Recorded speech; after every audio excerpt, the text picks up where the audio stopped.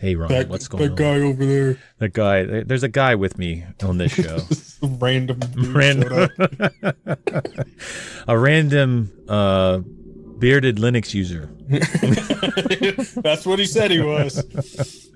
All right, are you ready? Yeah, let's do this. Okay.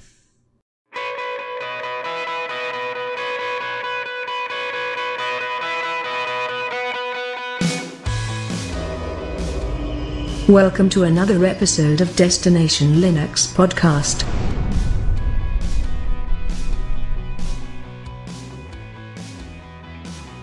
Welcome to episode 39 of Destination Linux. Today we're going to cover the Ubuntus, all of the beta releases, a little gaming news, and some more. So stick around. With me is Ryan. Ryan, what's going on? Been having a blast. You know what I've been playing with? Something that you've been picking on me about. And I'm going to bring it, I'm going to air it out here in the open. Wait. I picked on you? You were picking on me about this. Now, I've converted recently to XFCE. Welcome to 1999. I was playing Alanis Morissette. Isn't it ironic? In the background, I installed it. And guess what? I'm kind of falling in love. No, I know you're not. I'm a KDE fan at heart, but XFCE is so robust in what you can change with it, what you can modify with it. And in fact, I've liked it so much that both my laptop and my desktop are now XFCE desktop. Really, dude? Yeah. Really? I mean, you've got to add a lot to it, but once you start making those changes, you find that the things you're adding into it work. Like they because you're adding in the things that you typically like versus just getting them handed to you, and then you find out a month later that this feature's broken or that feature's broken. It just seems like you can, you want a dock, you put in Cairo in there. You want different notification panels, you can change it. You want different colors and theming, Rocco. Am I selling you on this now? The theming, you can theme it any way your heart desires. There's only one distribution that does XFCE well, What's and that's that? Manjaro. It's the only one. Really? It's the only one. I've been doing Xubuntu, and it's been running pretty well. I've not had any issues with it. It's been very solid. I've been on it for probably 2 weeks since me and you had our late night let's switch our desktop. Oh my gosh, till 4 in the morning session. And so after you've done that now, it's about a week or two now. So what did you do with the other day? Because you spent the first 5 days trying to customize XFCE to get it to actually perform like a desktop. Well, I've been customizing it little by little, finding things that I wanted or that were missing that I wanted to add into it. I switched to Nautilus File Manager, for instance. I believe it came with Thunar as its basic one, but for me, not having ability to have search function built into your file manager right off the bat, or having to add an overlay into that, I think they use Catfish. Yep. I didn't want to play with that, so I ended up, changing that out. So I've made a lot of custom tweaks. We'll probably do a video on it at some point of all the tweaks and changes that I've made. But right now, including Conky, I've got Conky going for theming. I'm sure you know what Conky is. I know exactly what Conky is. I'm surprised you're not on the Conky team, frankly. Well, to be honest with you, Conky is really good, but it's more to me for like a second monitor option, because 99% of the time I have open windows up. So you really don't even see what the Conky's displaying, except if it's on a second screen. So in that scenario, it works really well. Yeah, I didn't add a lot of the Conky features because, like you said, some of them are just, and you could customize them if you want to get into all the coding and everything, but I didn't want to do that. So I used some simple ones for time and date on the actual desktop wallpaper itself and stuff like that. But it's been a lot of fun. I've really enjoyed XFCE. A lot of people had told me to check out XFCE, but I've avoided it because typically I'm one of those guys that like what I get out of the box. Like KDE is beautiful out of the box. That's what I've been going for. But for whatever reason, I got into this tweaking mode where I wanted to sit there and play with these and different changes and things. And its flexibility is incredibly impressive. I mean, it's flexible, yet it's very hard to break. And that's the difference between it and a lot of these other light packages that I found, that you can mess them up really bad and you can't get back to square one. Yep. Whereas XFCE, you can do all the tweaking, but I haven't been able to break it. And that says a lot for XFCE right there. Because if I can't break it, it's pretty tough and robust. What about you? What have you been up to this week? What have I been up to? Well, you switched to LXQT? No. No, doing this show makes it difficult to switch to another desktop environment, especially on the main machine. Definitely. So Yep. I got to keep everything stable. But I did have to redo some things for the website, or will have to redo some things for the website for Nice. switching to Manjaro GNOME. So I haven't been doing any distro hopping or anything like that. Now I did install what we're going to talk about later, one of the Ubuntus. But nice. we'll talk about it. What's the big news of the day? Everything's Ubuntu, but the big news of the day is Ubuntu is dropping 32-bit desktop images. That's the big news of the day. And the Telegram groups have just lit up. Everybody has an opinion on this, man. Everybody. Yeah. And it just seems like you could see it was coming. I mean, Arch was the first one to drop it from their images and stuff. But, I mean, obviously you could see it coming, but when it actually happens, and, man, when Ubuntu says they're going to drop it, it's the talk of the town. And there's really, really hardcore opinions on both sides. You know. Now, Manjaro made this decision recently as well. Yep. Right. When we had them on, they talked about the support for 32-bit ending. So it's interesting. They were kind of a little bit ahead of Canonical in this. And, you know, I know this is not going to be a popular opinion, but I think this is ultimately going to be a good thing for Linux. I've talked about why in the past, that, you know, when I first came to Linux, it was all about, oh, look what you can do with old hardware and all these things. And the whole point of a lot of the videos that I've done and do is about, look what you can do with the latest and greatest. That's not to say everybody has to have the latest and greatest, but any computer you buy today, even the crappiest junk that you can get, or your phone, for instance, runs on a 64-bit architecture. Yep. So continuing to take resources and focus them on 32-bit, I understand why they're making this decision, because it even says in the article they don't have people to test it. There's not enough people to go through and test the changes that they're making to even determine if it's working or not. Well, that's the thing. I mean, it's not like Ubuntu will no longer work on a 32-bit operating system. It's just that they're no longer going to support it and test it and to make sure that it works on that. So You're still going to have other ISOs that will be able to run 32-bit. It's just that you're not going to have the main ISO be able to be 32-bit, or at least not supported. Right. I mean, this is a perfect opportunity for individuals who financially or whatever have to have a 32-bit, you know, system that they can use other ISOs out there that will probably be built to continue to support that. But from, you know, a main flagship distributions, it looks like they're all going to be making this decision likely, and it's probably ultimately for the good. To spend their resources where they need to be, which is making sure that it's current and also future-proof. Well, the choices are getting cut down. So there are still some distributions out there, and I think Ubuntu Mate is one of them. But there are still ones that support 32-bit. It's just the availability of the choices is going down. But there was a poll last year for OMG Ubuntu that asked, you know, what do you run? And the results of that poll were that 92% run 64-bit already.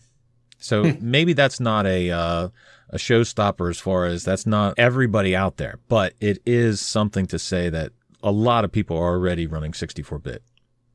Yeah. So I'm not terribly upset about this, but then again, I'm not a 32-bit user, so it's kind of selfish to say, I guess. But as far as just looking at that Linux was totally as a whole, selfish, dude. I think it's important. You've got to take a stand. That's totally selfish of you. Speaking of taking a stand,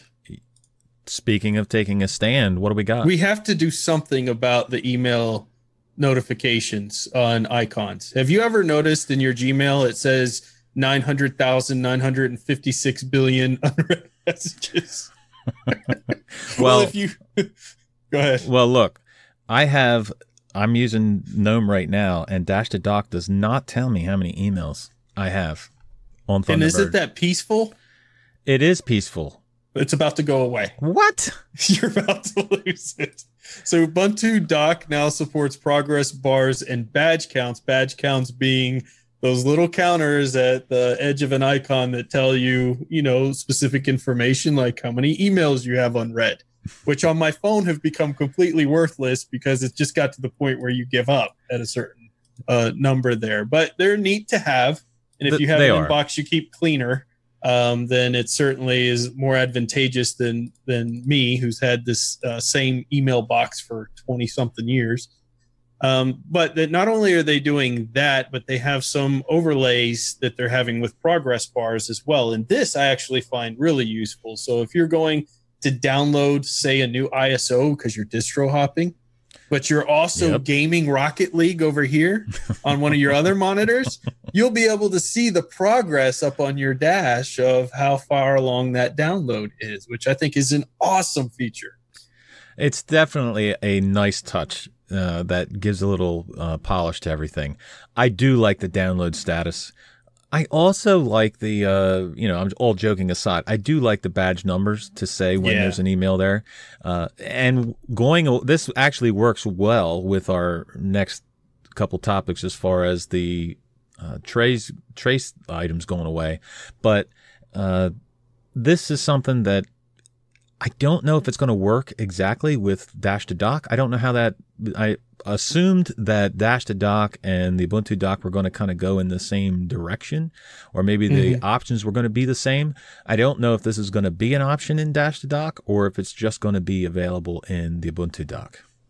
Yeah, it'll be interesting to see. I love little touches like that. I think that they're important, and it's something a lot of people have gotten used to seeing, especially even on your device. I don't know if you've noticed that when you're downloading things on your device and you close the browser, a lot of times you'll see the little progress bar there, or, your email counts. This is kind of bringing these screens together. They talk about 3 screens, your TV, your computer, your phone, and they're kind of, building a lot of the same things you'd expect on your phone, which you spend a lot of time into your platform on your desktop. And that's really important when it comes to user experience integration, I think. And I love seeing changes like that. They seem small, but they're really cool. Yep. Well, some of the docks out there have badges already, so it works out. But speaking of the tray icons, there is bad news, dude, for users of Top Icons. This is the second week you've brought bad news to us. I'm sorry, man. There's nothing I can do about it. So I guess there's a little, and I don't know the inside story of it, but there are developers out there who have a problem with the lead people in GNOME. And one of them is the developer of Top Icons Plus. So this is basically going to be going away. And one of the reasons why it's going away is because they are adding the K-status notifier by default to 1710. Right. So it's kind of like it's two of the same things.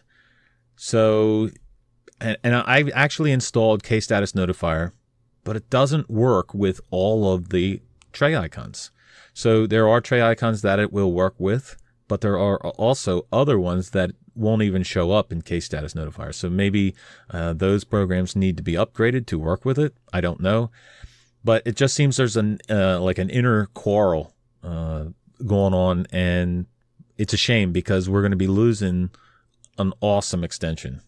Well, the developer, his name, and I hope I don't mispronounce it, Phocion, it looks like his wording in the article is kind of, you can feel the frustration coming off immediately. I'm not going to read it verbatim, but he talks about the GNOME project not caring about his project, and he's made it very public to the point to this extension, but they're going to basically, he's saying they're going to be moving to one that's unmaintained and outdated for moving to their own extension. So I guess he's kind of giving a dig at what they've selected there, the K-status notifier, and basically saying that they're not very easy to work with, which Seems like it's a little bit of a theme out there. I don't know how much truth there is into it or not, but it's interesting to see, and it's sad. Hopefully he moves on to doing some other projects, because clearly he created an extraordinarily popular extension.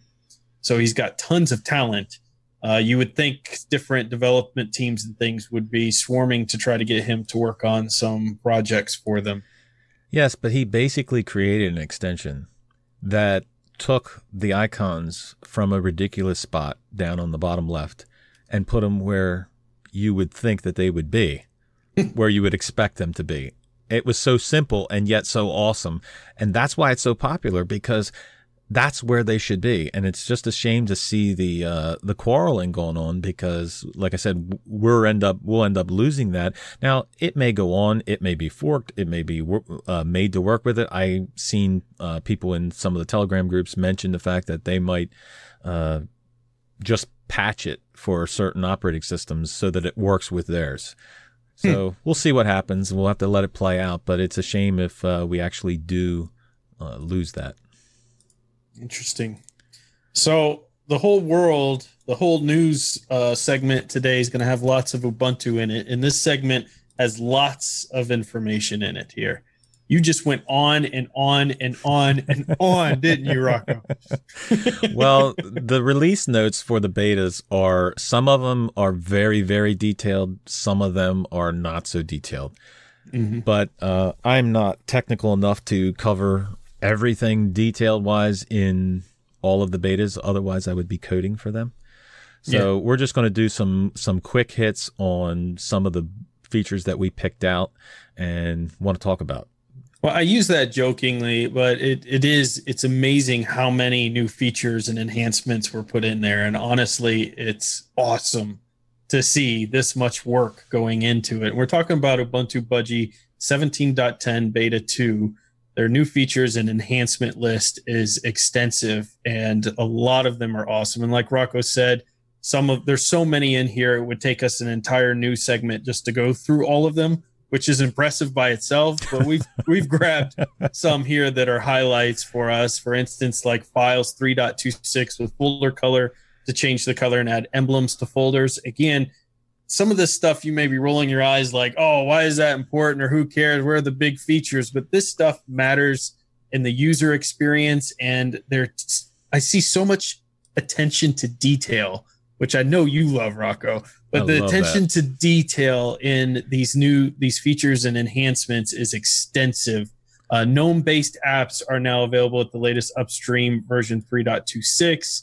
Well, they're going to benefit from using 3.26 for all of their apps. So right, yep. Replace GNOME photos with GThumb. So that's an interesting change there. Have you used GThumb? I used to use GThumb a couple years ago, and it's actually a pretty competent photo viewer. I don't know if it's better now. I haven't used it in a while. I don't know if it's better than GNOME Photos. I'm not sure exactly the reason of why they did that, but I'm okay with using GThumb. It works perfect for me, because I'm not looking for, like, if I want to seriously edit photos and stuff like that, I'm not going to use GNOME Photos anyway. That's basically just to be a viewer. So GThumb works great. Absolutely. And then you've got the global menu applet can be added to the panel now. Yep. So we talked about global menus last week. It's not something I necessarily go and add into a distribution if I'm missing it, but if it's there, I'll use it. Budgie Desktop 10.4.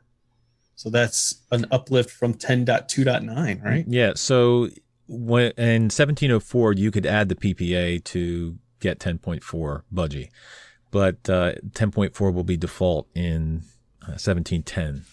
So yep. You also have more support in the Raven panel. So it now supports Spotify, which the more music players you have it support, the better, because I use Google Music Player. Okay. But you may use. Of course you do. Of course I do.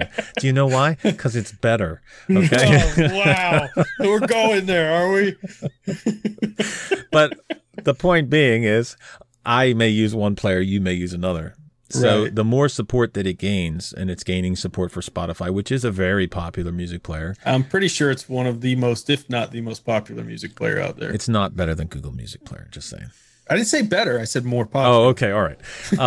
But the more support it has, the more people are going to use it. Because like I said, I have my favorite music player, you have yours, and we all want our music player. If you have a feature in the Raven panel for it to work with, where you can skip to the next song, see the album art, that kind of thing, you're going to want it to work with your music player that you like. So Yeah, this is actually an interesting feature because this is in your, the Raven notification panel portion. And when I was on Ubuntu Budgie and I had those notifications for those things, before that, I never thought I needed it or wanted it. But now when I don't have those notifications when I'm running it, I really miss it. you look for it there. Yeah, it's one of those things you really get addicted to. So I love that. Hey, this is one that I like.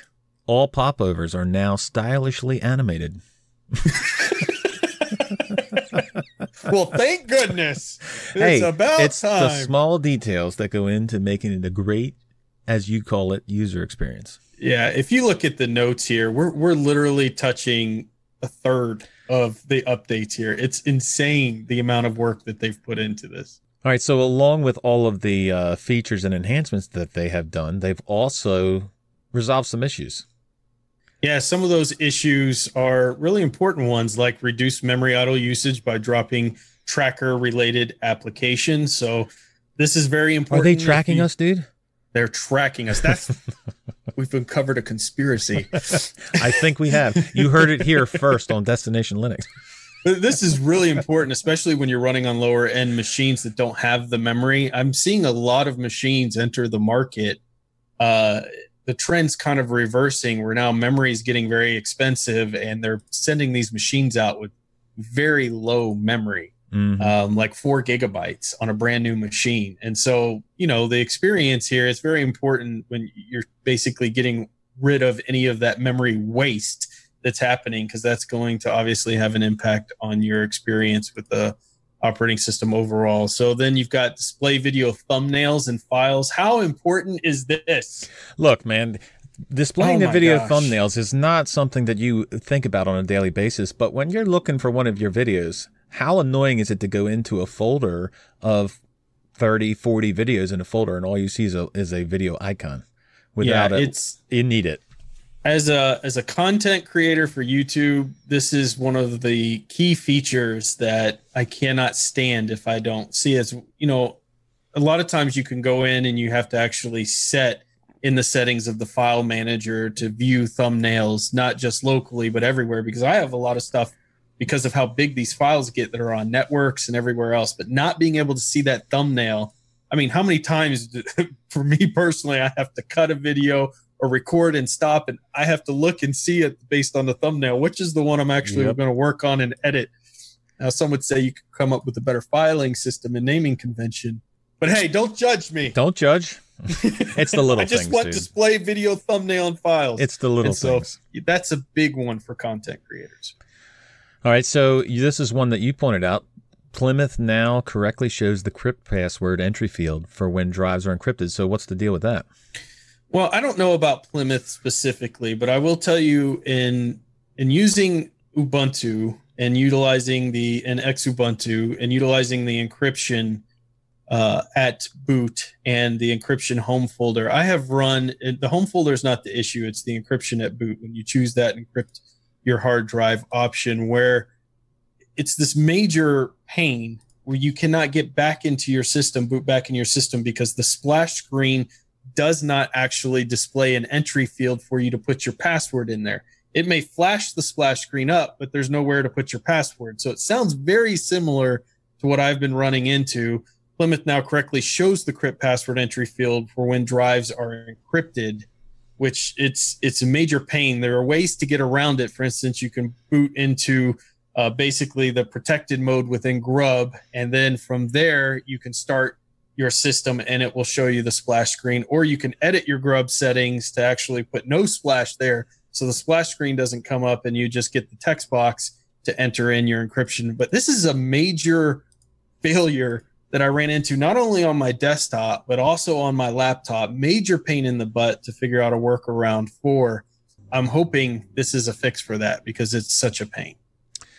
Well, they also have fixed some of the app indicators. So you have Steam and a couple other ones that don't show properly. So they'll show like really huge icons. And this I noticed in not just Budgie, but a few different desktop environments. And they have fixed the app indicator applet to not display them so big and kind of like go in line with everything else, which is...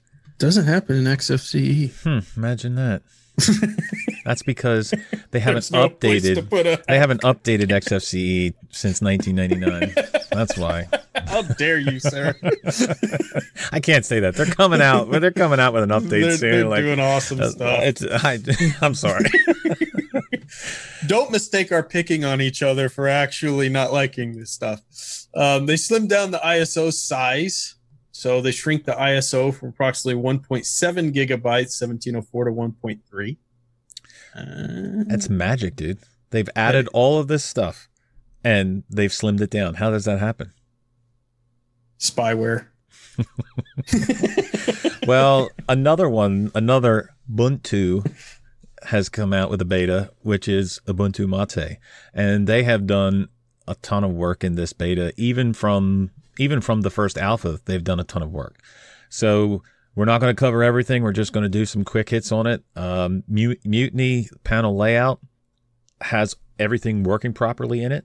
And we'll cover some of the things that it actually, that they have actually fixed to make it work. But that is something that's been updated. The global menu support. Now, you said you weren't a user of this, but you do enjoy using global menus? When they're there, I love them. Yeah. Okay, so the global menu support is now improved, and it actually works with only certain layouts in Ubuntu Mate. So with the contemporary, Cupertino, and Mutiny layouts, that it will work with those layouts, but with the other ones, it's not enabled. All right. I love this comment, though, that they made under that about the global menu. They said, thanks to the excellent testing and feedback they've had for 17.10 Alpha 2. And the reason why I want to highlight that is you may not be a coder, and we've talked about this before, but going in and just testing these betas and giving them feedback on things that you see, like in Rocco's case, 4 pixels missing to the left of I won't screen. bring up the 1 pixel line that I've seen in Ubuntu Mate. I will leave that out. You're going to leave it, or you're not going to touch it. I'm not.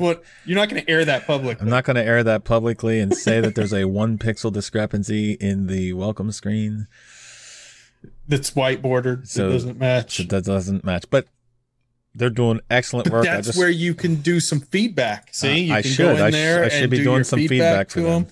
And that's a great way to contribute. And I love that they thanked everyone for doing that. So even if you're not a coder and can't break into the code, you still can provide excellent help that they appreciate very much to get all of these changes in. You know what they don't appreciate? What's that? People making videos and people doing podcasts that just complain about 1 pixel lines and then don't do anything about it and don't tell them. And as we go through a list of thousands of awesome changes. Yeah. All right. So they have improved the HUD. And one of the things they've improved is the action of it. So when by default, it's supposed to, if you hit Alt, it's supposed to bring up the HUD when you're in an application. In the Alpha 2, it did not operate all the time. It did not function all the time properly. So they have actually done some things with the way the keys get captured. And now I actually installed it before this podcast, and I can happily report that the HUD comes up 100% of the time when I hit Alt. Awesome. That's awesome. Yep. That's a great change. So they've also made some changes here with the Slick Reader. They switched to Slick Reader, which will use LightDM under the hood, but also has a much nicer look and feel. All of this about feels and themes and looks. I think, does XFCE use LightDM? Maybe they should update to the Slick Reader. Wait till we have the XFCE development team on. Someday we're going to have them on, and then I'll have to just like say, I'm so sorry for picking on you all this time. I'm going to excuse myself. All right, so File Manager received some updates, and one thing I was curious about, they replaced Kaja GKSU with Kaja Admin. I don't know if that works differently now. I guess that's the way you would get into opening it as root. So I'm not exactly sure what that means for it, but I thought that was pretty interesting. There are certain distributions or setups, file managers where you can right click and get right into root, which I've loved. I can't think of the exact distribution I was playing with that had that, or the file manager that had that, but I definitely was searching for it. I ended up, Nautilus doesn't have that feature out of the box, but I love that. So maybe this is something I could go look at. I'm pretty sure Ubuntu Mate has that out of the box. That may have been where I saw it then. I'm pretty sure because I really loved that feature. It was very useful. Now, some will say that can be really dangerous, but I loved it. If you have the root password, you have the root password. It's just saving you some steps. The good folks over at KDE think that we shouldn't have the ability to use that anymore, so we won't go there. All right, so this is one thing that I thought was awesome. And, we talked about Ubuntu Budgie and all of the list of features and things that they have added that we weren't going to talk about. But on the blog post with Ubuntu Mate, it has a statement that says, under all of the features and all of the things that you have listed, it says the bit no one reads but probably should. And I think that is absolutely awesome because it is so true that it is the items that are listed are going to be, some of them are going to be technical. Some of them are going to be, ho-hum. But this is the stuff that goes into all of their hard work. This is where it goes into. These guys are doing this for free. Not for free. I shouldn't say it like that. These guys are putting their own free time into making this a better desktop environment, a better operating system, whatever you want to call it. And it's all these little changes. Those little changes need to be highlighted, man. Yeah, absolutely. So what are some of those awesome changes that they have? Well, they've got add bold style classes for global menu, improve menu items by adding slightly more padding. I know you love that. Right, dude, the padding, I'll tell you how important it is. There's an extension in GNOME to reduce the padding on the system tray. And you have it. And I have it installed because it does, and it works perfectly. This is stuff that matters, dude. Now, the one that I'm uncertain of, I wanted to get your opinion on this, and I know you have some you wanted to highlight too, is the added defaults for Chromium, which will show the Ubuntu Mate start page should you install it. Now, the Manjaro team does this as well. When you open your browser for the first time, it takes you to the Manjaro pages.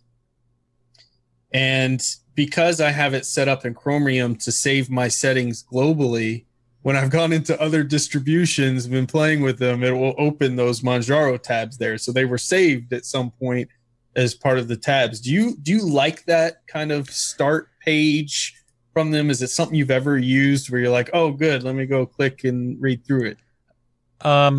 No, I don't like it at all. I'm sorry. But you could see the point. I see the point. Okay. Yeah. I get it. And for newer users, that's great that it has that start page there. But for me personally, I like for Firefox, even though I don't use Firefox as my daily driver web browser, I do have my profile that I save and keep throughout every distro that I hop to. So I end up taking the .mozilla folder and bringing it over every time I hop to another distro, which removes anything that they have put in anyway. So they have customized it in the .mozilla folder in your home folder, and that gets removed. So I don't really use it, but it's nice that it's there. Yeah. You have improve clock applet button. So it's consistent, Ryan, with other buttons. This is important stuff.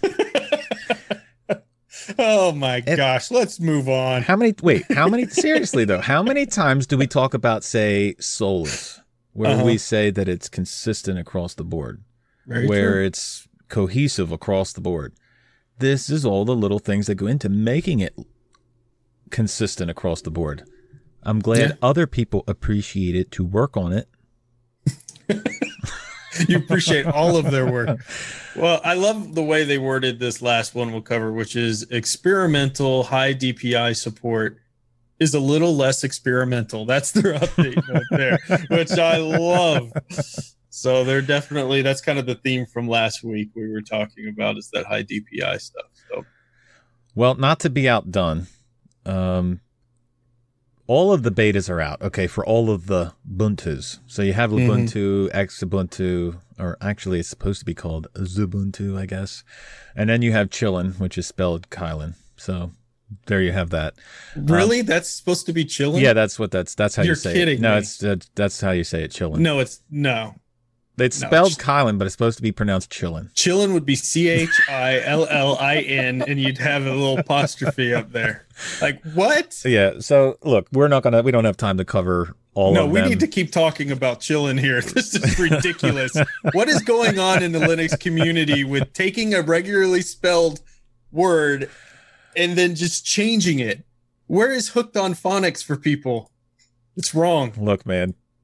They're going to pronounce it the way they want to pronounce it, and don't judge them. I can't say I'm releasing a Linux distribution. It's SHOL, SHOE, which most people would say shoe, but I'd be like, no, it's pronounced Zyrtec. Like, it doesn't make sense. Like, oh, you're so dumb. It's Zyrtec, clearly. Well, some of them are harder than others. I'll admit. Some of them are pretty bad as far as. There's no language where that's chilling. None. Well, in the Linux world, that's chilling. You got me all worked up. In the Linux world, we are chilling. We're chilling. All right, let's move on before I get really mad. Okay, so Kubuntu is not going to be outdone. So the reason I bring those up is we don't have time to cover all of those, but we are going to cover Kubuntu as the last one. And they are releasing their beta 2, and it will have Plasma 5.10.5 as the default. And so, 17.10 in general will have 5.10.5. You also have the KDE applications at 17.04.3, which is good if you have had problems with certain KDE applications like Kdenlive that have crashed in certain development stages. So that will be 17.04.3. And what do you think about this one? VLC now replaces Dragon Player as the default media player. So happy about that. I mean, the first thing I do is go and change that default. What do you have against dragons? I don't understand. Dragons. Well, let me tell you something. I have nothing against dragons. I'm a huge Game of Thrones fan. The hometown my family comes from in Germany has a giant dragon statue at the entrance of it. I love dragons. Mm-hmm. But you don't like the players. But the dragon player, I don't like players. Dragon Player was okay, but VLC just has so much more. Maybe it's just familiarity for me, but it just seemed like it supports more. And the first thing I do generally when I get, trying to open a file and it's not compatible is just switch to VLC and it just works. So I guess it's more of a familiarity thing, and having used VLC back even when I was on Windows days, it's just something I'm familiar with and love. Only back then? Yeah, and now. VLC is not something that I use as a default player. So that's what Google product do you use? The Google G Player. No, actually I use SM Player as my default player. I think it's the best out there. So SM Player. I'll have to check that out. Yep. So they're going to replace, well, not going to replace, but they're going to ship the Muon Package Manager as default, as an alternative to Plasma Discover. Probably because Plasma Discover is completely broken. No, did I say that out loud? Oh man, that's I can just hear Michael Tunnell. He's gonna be like, "What? I need to talk to both of you right after this show." Yeah, but it is not ready for prime time, in my opinion. Plasma Discover's not. So, Muon Package Manager is now shipped by default. KTorrent has been updated to 5.1 version, so that's built against the new Qt 5.91 release. This next one is really funny because when we were doing our pre-show, I go, Rocco, I've got this great new music player I've been playing with, Hammerrock. And I just love it. It's like visual music coming through and everything. And he's like, read this, Ryan, paragraph here, will you? Wait, we have this document that we share all week long, and we put notes in it for the show. Don't you read them? Well, man? let's read it verbatim because my reading interpretation here was off. Cantata, which sounds like a burrito you would order at a Mexican restaurant. QT5 music player replaces the unmaintained, that's the word I missed, KDE4 based Amarok as our default for this beta. So they've replaced the music player that I just migrated to. Just my luck. Well, Amarok is KDE4 based, but if you're interested in maybe a alternative to Amarok, you may want to check out Clementine. See, I've used Clementine, and I like Amarok better than Clementine. Well, I mean, at least Clementine is maintained. It has. And, how dare you, sir? For all those out there, I'm going to go take the code for Amarok. I'm going to continue to support it. It will never work again. Well, I don't know about the decision to change to Cantata, okay? Because they ask you in the notes, they say, please test this change. Because Cantata is a music player daemon front end. So you do have to configure it. And I have tried to configure it before, and it's not too difficult. But if you're a new user, it's not exactly simple. Like, it's not open up the player and play some music. So I'm not exactly sure about the change for this, but we'll wait and see how it plays out. So other applications have been updated as well. Krita, Digicam. Love Krita. Krita is so amazing. Really? Have you played with Krita? No, I have. I've never actually played with Krita. Honestly, it can make. I mean, my artistic abilities are about as much as my Rocket League abilities. So imagine. I'm a pro. You're a pro. You're a Rocketeer. As a pro, I want to use the best. Krita can make a bad artist good. Their tools are so well laid out, so well organized. You know how frustrating it can be to open a new, paint program with all of these different icons laid out everywhere. You can't figure out how to do layers. You can't figure out how to even lasso something or do simple things. But Krita is just so inviting, the way they've laid the panels out, the easy methods and labeling for all of their tools. It's just, Krita amazes me. It is such a great program. Definitely check it out if you've not played with it. Well, I've not played with it, so I will have to check it out. But for those of you who want to test 5.11 Plasma, you will be able to do that soon by adding a PPA. So after Plasma 5.11 comes out, you'll be able to add a PPA and test out 5.11 on Kubuntu 17.10 beta. Unfortunately, this is the bad news this is the bad news again. Unfortunately, when 17.10 comes out and you want to upgrade, you're going to have to remove that PPA. When you want to upgrade from the beta to the final release, you're going to have to remove that PPA so it removes all of the changes that you had with 5.11. Because, again, the default is going to be 5.10.5 in 17.10. Now, at some point, I would assume that you would be able to add the PPA back in and re-upgrade to 5.11. I don't know if that's going to happen or not, but usually that's the way it works. Nice.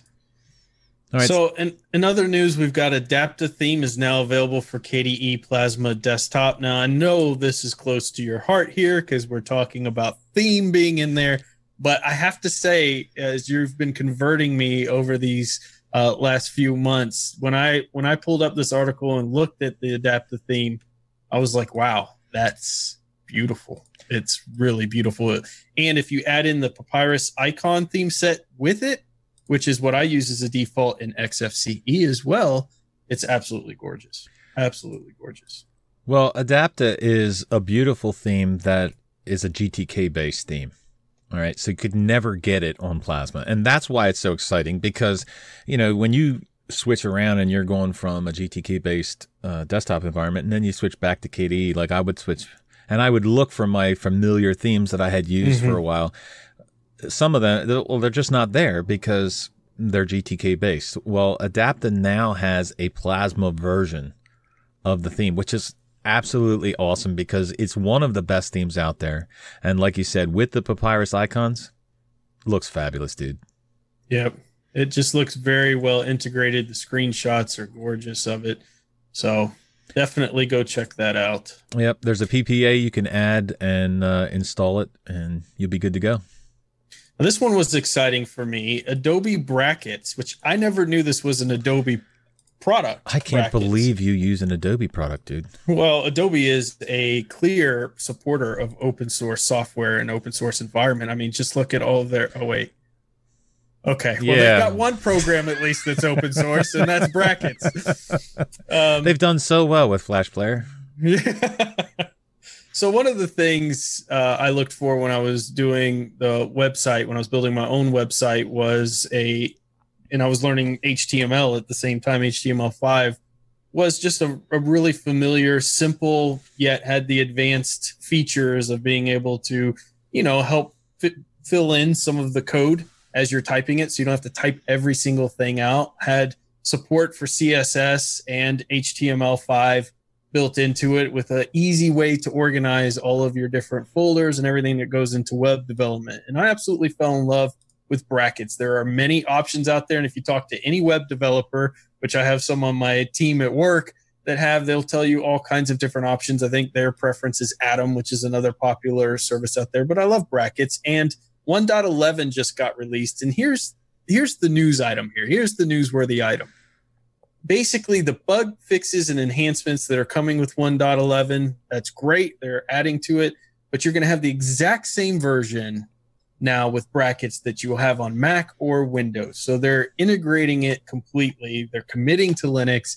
And now whether you're on Mac, Linux, or Windows and you download Brackets, you're going to have the same version of Brackets. And that's cool.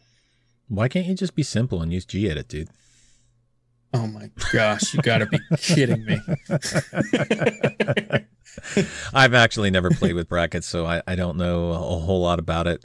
I don't do a whole lot of editing, especially on websites or anything like that. So gedit works fine for my simple use. Yeah. Like I said, everybody has their own preference, but I think it's cool. I didn't know until this article, actually, that Adobe even made it. They don't label that anywhere within the tool itself, which if you know Adobe Premiere or other items, Adobe's everywhere. So it was kind of odd to find out that it was an Adobe product, but they do good work on that one program. So, do you like Opera? Yes, I like Opera, but I'll be honest, one of the things that's always bothered me about Opera was there were so many people this was before I switched to Linux, and I did a video on Opera's proxy service edition that they did. Mm-hmm. And there were so many people who were coming up with these wild conspiracies about it being owned by China and all of this stuff, and they're putting different things in it. But I found out most of that was all, in fact, all of it that they were claiming was all false. China does invest within Opera, but it scared me away while I was researching that. But I've always loved Opera. It's always been fast and snappy, and they're pushing boundaries with things that I think need to be pushed. For instance, that free proxy VPN service. Number one, it brings VPNs into the mainstream. Now, they got a lot of flack for that because it's not truly a VPN, but I don't see anybody else offering it, right? So that free proxy was very cool. They're constantly working on speed and process improvements. Most people fell in love with Opera because of its gesturing capabilities back in the day on mobile and also on desktop. So you could set it up so that, if you make a G on your screen, which would be great for you, it'd go to all your Google portfolio products. Okay, so we got it that you like Opera. Did you notice how I just skipped over that? We got it that you like Opera. Do you like WhatsApp and Facebook? No, well, I don't like. They're going to be married, dude. I know. That's the item in the news, right? You've got WhatsApp and Facebook Messenger are now going to be built in, which this does not sell Opera to me. In fact, it's kind of a detractor, frankly. Have you ever gotten a phone where Facebook app stays on the phone and you can't get rid of it? I don't even have a Facebook account. So I there don't you either, have it. but they'll generally put the Facebook icon preloaded on your Android device, Yeah. depending on what carrier you use. I hate that. I want it to go away, and you have to root your device sometimes to get rid of that stuff. Hopefully, they have an option where you can just turn it off out of your dock. I would imagine they would. But Facebook owns WhatsApp. Do you use WhatsApp? I only use it because certain people that I know use it, and we've talked about before that I would love for everybody to use like one messaging app, but unfortunately you have to go where the people you know are at. So if you have a bunch of people that use Telegram, that's great. But these certain group over here don't use Telegram. They'll use regular Messenger or they'll use WhatsApp. So yeah, there are times where I have to use WhatsApp. It's hard for me to trust. I know that Facebook just bought them. It's hard for me to trust something Facebook owns, which is primarily driven on the idea like Google is of metadata grabbing. How much information can they get for you, but saying, hey, this is an encrypted messaging service. And, in researching WhatsApp in the past, there have been flaws detected in their encryption algorithms and issues that have been brought up in various studies done with it. But ultimately, they keep to the message that it's an encrypted service. But if you like Opera, if you use Opera, you've got those two options out there. Opera has a lot of new features, over 1,000 extensions that they have now that they're touting. Built-in RSS readers. You got the sync across all devices, which is very important to lots of people. So they've got a lot of neat features in Opera. So if you're an Opera fan, go check it out. Definitely something to check out. And keeping with web browsers, yeah, there was recently news about a Chrome extension. About a what extension? A Chrome Not Firefox. A Chrome not Opera. Chrome extension. Chrome. It was just Chrome. An extension that works with Chrome and Chromium. There you go. And Opera, as a matter of fact. That's right. You'd have to add in that feature to use Chrome extensions, right? Yep. So the Safe Browse extension, you need to remove it immediately. It's just what an ironic name. Yeah, exactly. Well, that's what they play on. Okay. But you need to remove it immediately because what they have done is they have embedded a crypto miner into this extension that starts when you start the browser. And it can take up to 60% of your CPU while it's doing its work in the background. It's harmless. It's just a little process that's running in the background. It's not really hurting anybody. So nothing to see here. Just 60% of your CPU. Just keep on moving. Nothing to see here. No, but seriously though, this is very bad, dude. It's good that it, people caught it, but it's very bad that they would have, whatever you would call it, to put this kind of thing in there. This is basically malware. There's a lot of heroes out there that are capable of going through code and finding these things and pointing them out. And they really are heroes. And what's funny is they don't get a lot of publicity. The headline is Chrome extension embeds this and everybody freaks out, but nobody goes back and says, thank you to this guy who spends his time going through, or companies that go through and do this as well, looking for this type of thing and pointing it out so that people like us benefit from it who don't have the time to go look through the code. The funniest thing about this particular story, though, is that in this code, it was just the most standout wording ever. They didn't even try to hide it. Nope. What was it called within the code? I'm looking for it here. It's cracking me up. Krypton Knight Worker Blob. That's what it was. So, you don't have to be a coding expert to know something's wrong when you see that there. This is something actually a malware that happens on a lot of applications, not just in browsers, but also on your phone.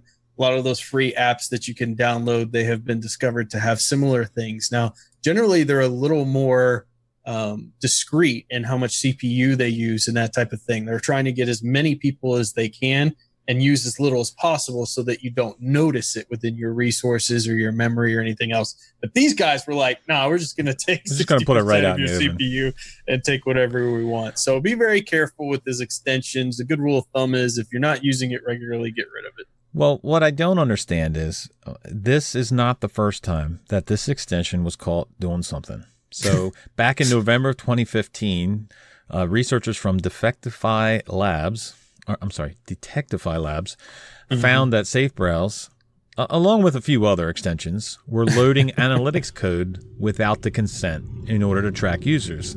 And yet this extension still has 140,000 users. Or at least that's what they claim they have.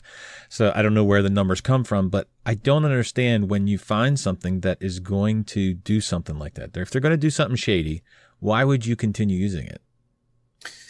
Yeah, I think, though, the bigger thing, and this is, you're not going to like this, but it's just a fact, I think, here is that Google needs to take some responsibility for what they're letting get into their stores, whether it's their phone or their web browsers. Here, these guys blatantly put this code into this extension. I mean, it's blatant. Yep. Any AI that Google wrote, they could do this automated. It's not a resource issue.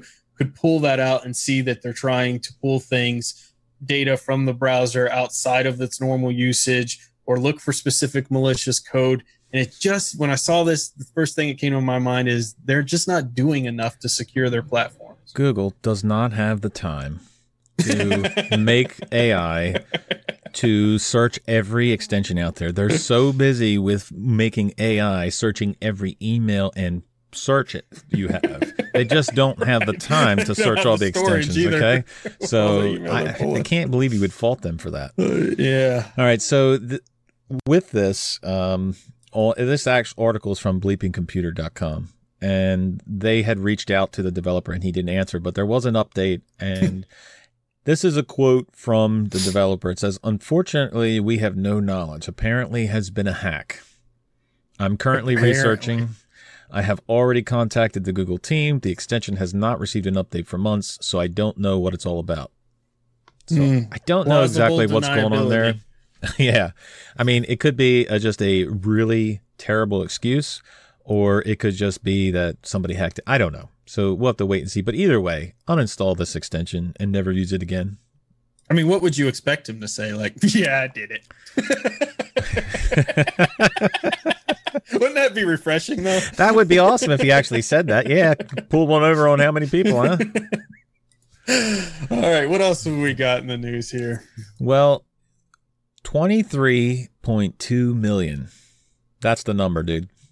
That's how much money we've made this week? That's how much. No, sorry. 23.2 million lines of code in Linux kernel 4.14. Isn't that amazing? That is absolutely awesome, dude. So I went and did some research when I saw this article, and I found an article that said Linux kernel grows past 15 million lines of code. That was back in 2012. Now we're up to 23.2 million lines of code that are making all of these beautiful features and just making, you've got Vega improvements, Novio DRM updates, power management improvements, Intel AMD graphic compatibility improvements, performance improvements, all the different devices and media cards and everything else go into all of this beautiful 23 million lines of code. How would you like to look through 23 million lines of code to find a missing comma or something? Oh my gosh. But excuse me.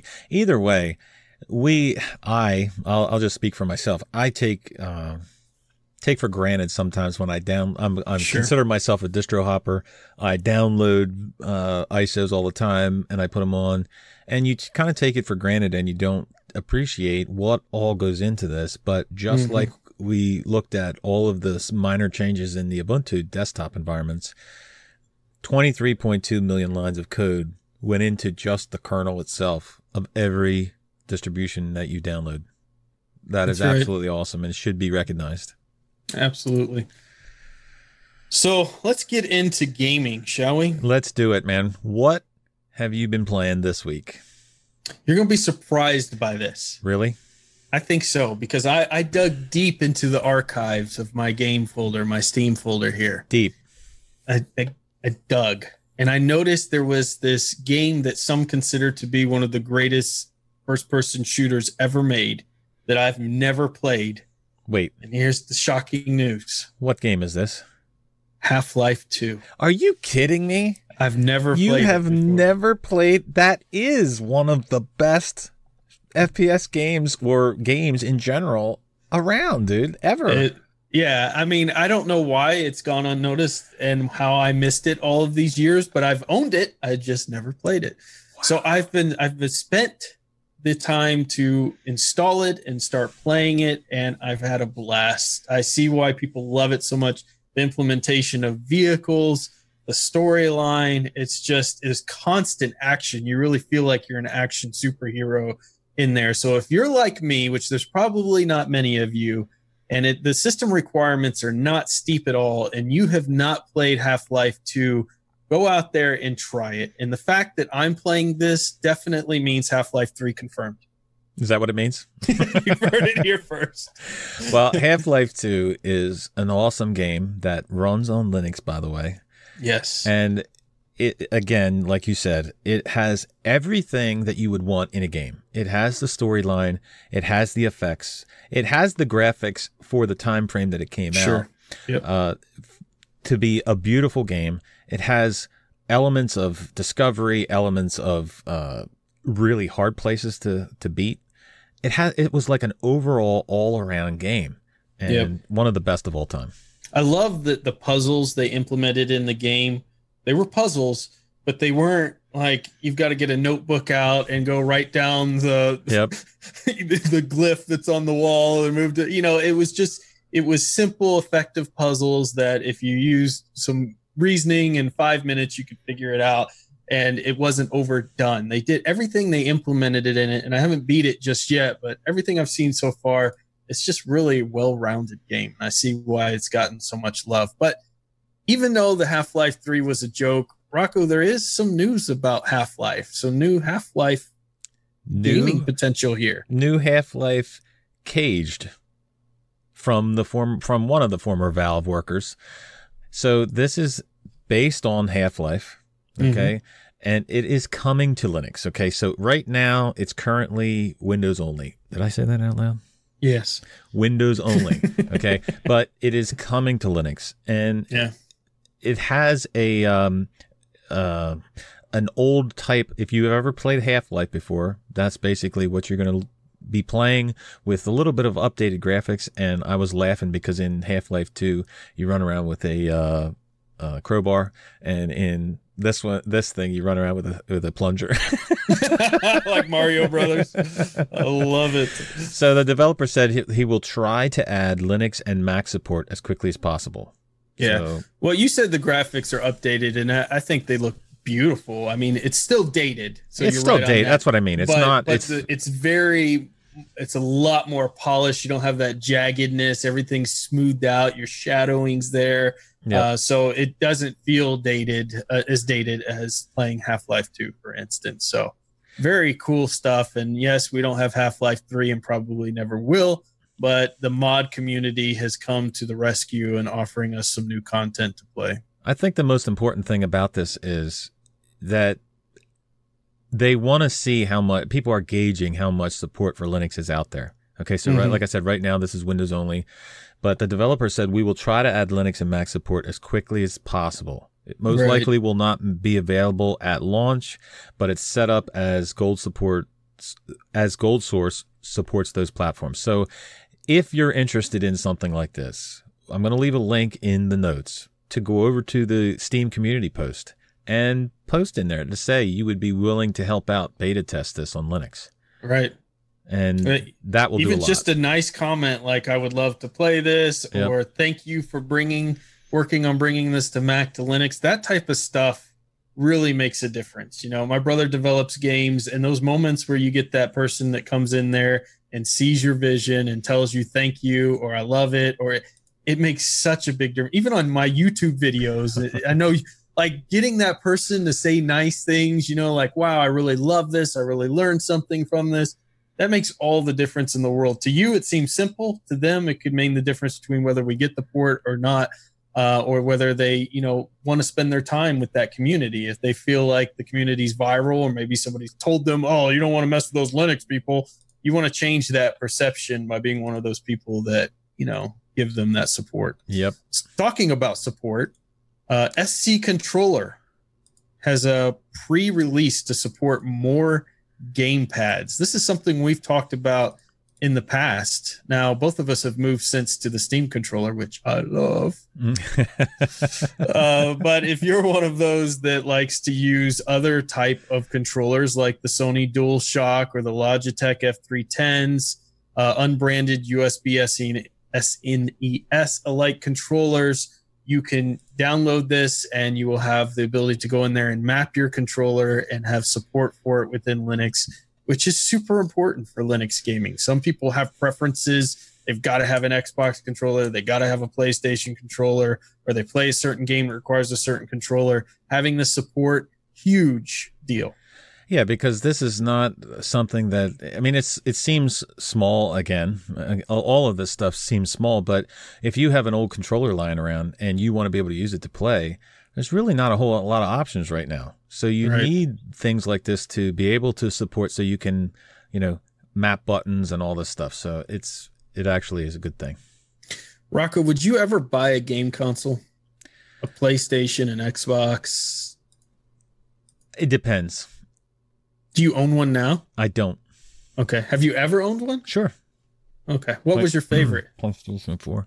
No, no. Hey, at least it wasn't Microsoft. No, I don't have PlayStation 4. I had a PlayStation 2 at one time. I started out gaming on console. I mean, had a Nintendo 64. A lot of people did. I actually took a picture. I was at a local Reuse It store over the weekend, and there was a 007 GoldenEye game cartridge. Oh my gosh, that game! I took a picture of it and sent it to the Telegram group. It was awesome. But that's what GoldenEye was awesome, dude. It was like mining people and just the amount of ways you could just completely take out your opponents. It was awesome. On a split 4 or 5 people on the screen. I mean, now we couldn't even do that. At least I couldn't. My eyes would be like, I don't even know where to look. But back in the day, somehow on a tiny, 19-inch TV, we would have, 4 or 5 players on the screen. Well, sometime I forget where it was. So somebody had made a mod of something for 007 GoldenEye. It was almost like they recreated it, and it was so pixelated that it was so almost unplayable, dude. Compared to what you have today. But back then, it didn't matter. Back then, it was awesome, regardless of what it was. So now, in that time, did you ever own an Atari? I didn't own an Atari, but I enjoyed going to my cousin's house and playing his Atari. Yeah, the Atari 2600 was one of the first gaming systems I ever played with. And Atari is launching a new game console, believe it or not. A new? And you might be going, why is DOS Geek again going through Atari news? Or console news has nothing to do with Linux. Well, let me tell you, it's got everything to do with Linux, because this console is going to run on Linux. The console itself is going to run on Linux. And not only that, you can get a full PC experience, they're saying, off of it, based on the hardware they're using, an AMD processor, Radeon graphics card here, that the Linux that they're using likely is going to allow you to have the full PC experience, so you could boot into the desktop when you're done playing and start using your system as normal from your TV. I mean, that would be awesome to be able to do that. You think about some of the apps and things that you could run directly from your TV. It could become your complete media box now on top of that, without Atari even having to program all of that in. You could download the Twitch app and all of that stuff that's available. But can you distro hop on streamer. That's the question. Can you distro hop? So, if you could, I would probably end up screwing it up and it wouldn't work. But I think this is pretty exciting to see Atari back in business in a way with the hardware market. Well, it says it's going to come preloaded with classic Atari games, but you're also going to be able. This is all speculation, I guess, because we did nothing's concrete. But they're also going to give you access to games purchased from other content platforms like Steam. So that would be a complete gaming console, I gotta say. Yep. And so I love what they're doing here. They're kind of mixing both worlds. And for the price point, you can tell this is going to be more than just playing classic Atari games, because the price point they're saying is between $248 and $299. So nobody's going to be like, oh, I'm going to go play Centipede for $248. But, so obviously they're planning on doing some things, but instead of trying to reinvent the wheel, they're utilizing current platforms out there and leveraging it within their hardware. which I think is a very smart move. So I'm excited about it. I hope it comes to fruition.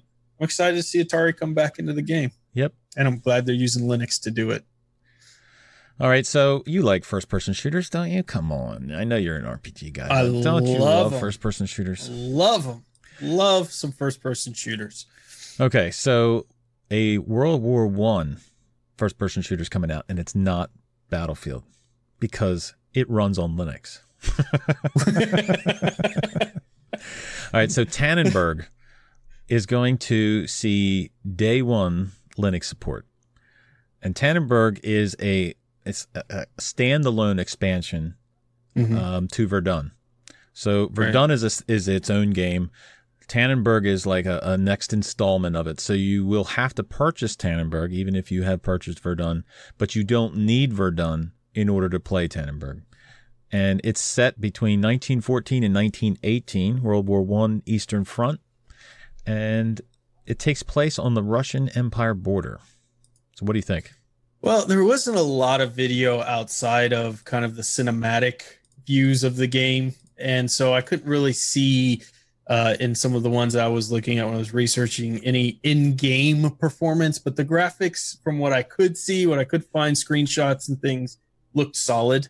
They don't look as beautiful as some of the modern day shooters out there, but certainly if you've got an itch to have a first person shooter and one of the World War scenarios, this one runs on Linux. You're not going to have to turn your back on Linux and play modern Call of Duty. What? World War II. I don't know what you're talking about. Just because the beta is out right at this moment. No tucks, no bucks, and you don't pay for the beta. Remember really? I don't know. I happen to have a blackmail screenshot. I have a blackmailed screenshot of one DOS geek playing a new Windows-only Call of Duty World War II beta. This was simply an investigative journey I was doing to find out what are you gonna simply Rocco investigate next? Linux. Chrome? Are you gonna install Chrome next to investigate it? How dare you, sir? How dare you? All right, moving on. Let's talk about something we can both agree on. What's that? We are awesome at Rocket League, and Rocket League's Autumn Update is live right now. Right now, it is live. I have played it. And the new map is it Farm? Not Farmstead, I think it is. Yeah. That's pretty cool. Has different sounds, for the horns and stuff. It actually sounds like a tractor pull. if you've ever been to one of those, that's what it sounds like. But I played the maps that they have adjusted to fit the format. And they have banners now. So that's it's kind of like sort of lame, but sort of cool. You know what I mean? Yeah. It's like it's a nice addition, but it really doesn't do anything for you. How are the new arenas?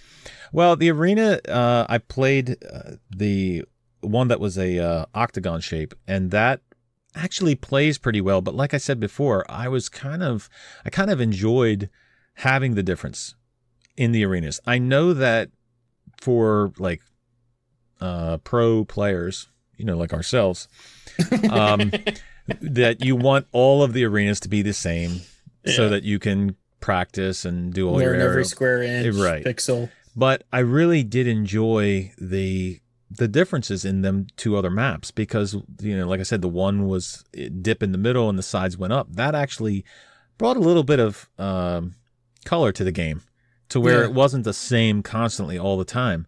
So I wish they would have left them in there and just left them out of the competitive play, where they would have, made the new maps and put them into the competitive play part of it, but then left the old versions or both versions in the casual play. That would have been the best scenario. But I think it's important to change things up. I mean, people get so used to playing the same maps, even in a competitive environment, over and over again, that they learn every little trick and nuance, and now they have to relearn that stuff. So welcome to Rocco and I's world. So I think it could be a good thing. But I have in my hands for our last piece of news here, Rocco, the most coveted item probably out today. And we're going to go back to consoles again, but this, of course, is related. I thought you had an actual copy of Google on your computer. The most coveted thing in the world. Look at this, man. a Super Nintendo Classic Edition. Look at that. That is awesome, dude. So my wife sat in line at Walmart from 6 p.m. till midnight to grab me this. And of course, I didn't play it till the morning because I was way too tired. Wow. Yeah. Thank you. How lame I am. Yeah, thank you to your wife. I'll just go to sleep now. I know you stood in line all that time, but all for me. Well, that and she wanted to get away from the kids.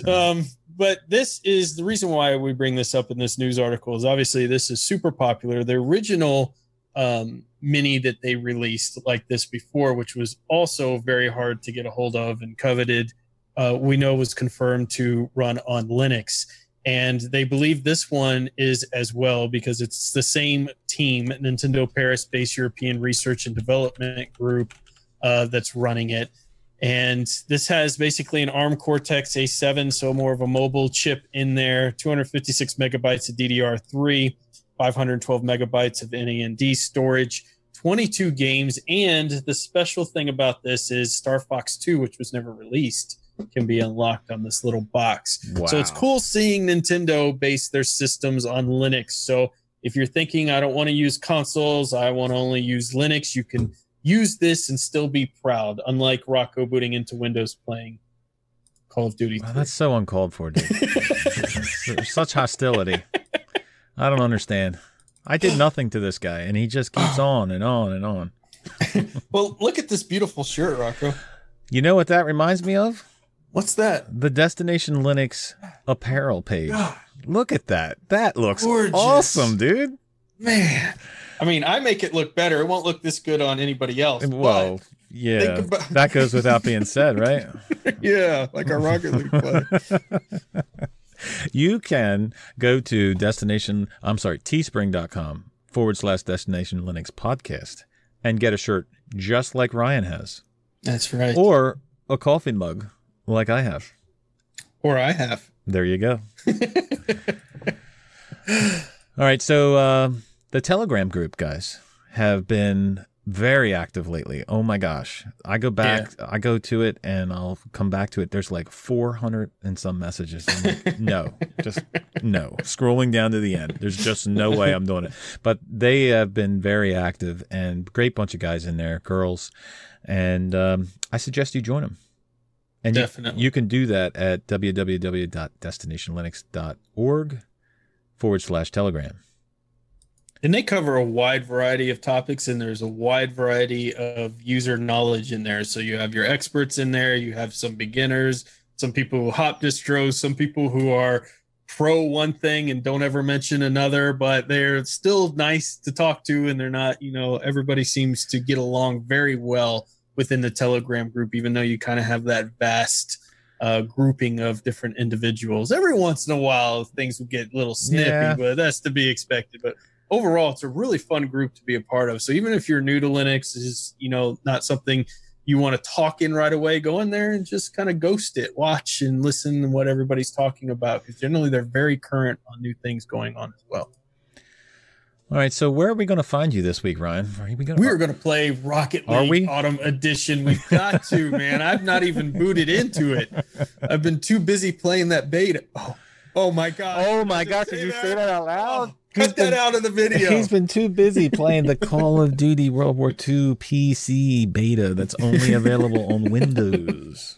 Well, the good news for most people is it's not as exciting, that beta, which I paid nothing for, as we all had hoped for, at least right now. What did you think? Well, I was hoping you would get into this, because when something comes out like this, it's got this effect on, like, you expect it to be up here, like really awesome. Sure. Okay, because this is a major title, and it is a good game. As far as, I mean, I played a couple hours yesterday. It is a good game, and there's a lot of good features in it. It's not to the level of overwhelming that I was hoping for. Right. It's not that game that drives you back to playing it over and over again. But there's so many good features on it. It's kind of like they melted down TF2 and Battlefield 1 and Call of Duty, and you had mentioned Overwatch. Overwatch, yeah. And that's basically what the game is. And it's really fun to play. I had a blast playing it. Mm-hmm. But it's just not, that I think we set the bar too high sometimes. You know what I mean? Maybe. I think a lot of it has to do with, a lot of these games that we think about with AAA titles, and in a lot of cases, frankly, we miss out on the Linux side. And you think, oh, well, I'll boot into Windows to go play this because I'm really missing out on it. And then you get into it and you start playing it, and it's kind of like that. You don't get that feeling that you really want to come back. Like, while I played it and I had fun and there's nothing wrong with the game, I don't really want to boot back into Windows to play it again because it wasn't that fun. And it just seems like I've seen this model over and over again. They took Overwatch, very small arenas. You can't even customize your character at all. Everybody looks exactly the same. I mean, as far as your face and things goes, you can obviously have like different outfits on. I think there's 4 different classes or something that you can play with, maybe a couple more you can unlock. But small battle arenas, fast-paced battles that are over in like 5 minutes, and lots of deaths that occur everywhere. People spawning behind you, to the side of you. It's chaos. Very much like Overwatch. If you took Overwatch and just overlaid World War II theme stuff on it, you've got the game. Although I think Overwatch is probably a little more in depth to the characters and things that they have, but very similar to that. And I feel like that's happening a lot with these titles when they're, releasing new versions of it. They're just taking the same thing, dumping a new overlay on it, and going, here's your new game. It's good. Like you said, there was nothing wrong with the older Call of Duties. They were all great as well, but is it anything groundbreaking that you would want to go buy or spend $59 on it? I don't know about you, but even if it was out for Linux, I wouldn't pay $59 for it. Wow, that's saying something, especially for a game of that caliber that's coming out. Yeah. I probably would pay for it, but like I said, it's not something that's overwhelming. So. Interesting. Well, there you go. We can talk more about it on Friday Night Live. There you go. So by the time this video comes out, Friday Night Live will have been recorded and be up on the website. So if you want to check that out, check out my channel on YouTube. And that's all we got, man. You got anything else for this week? No, definitely go check out my channel on YouTube, Das Geek channel, out there for some new content and maybe some XFCE customization stuff. Oh my gosh, here we go. We better end it on there. You better tune in. How dare you? All right, so we thank everybody for supporting us and watching, listening. Thank you to the Patreons. Yep. Have a great week, and remember, the journey itself is just as important as the destination. Thank you for listening to another episode of Destination Linux Podcast.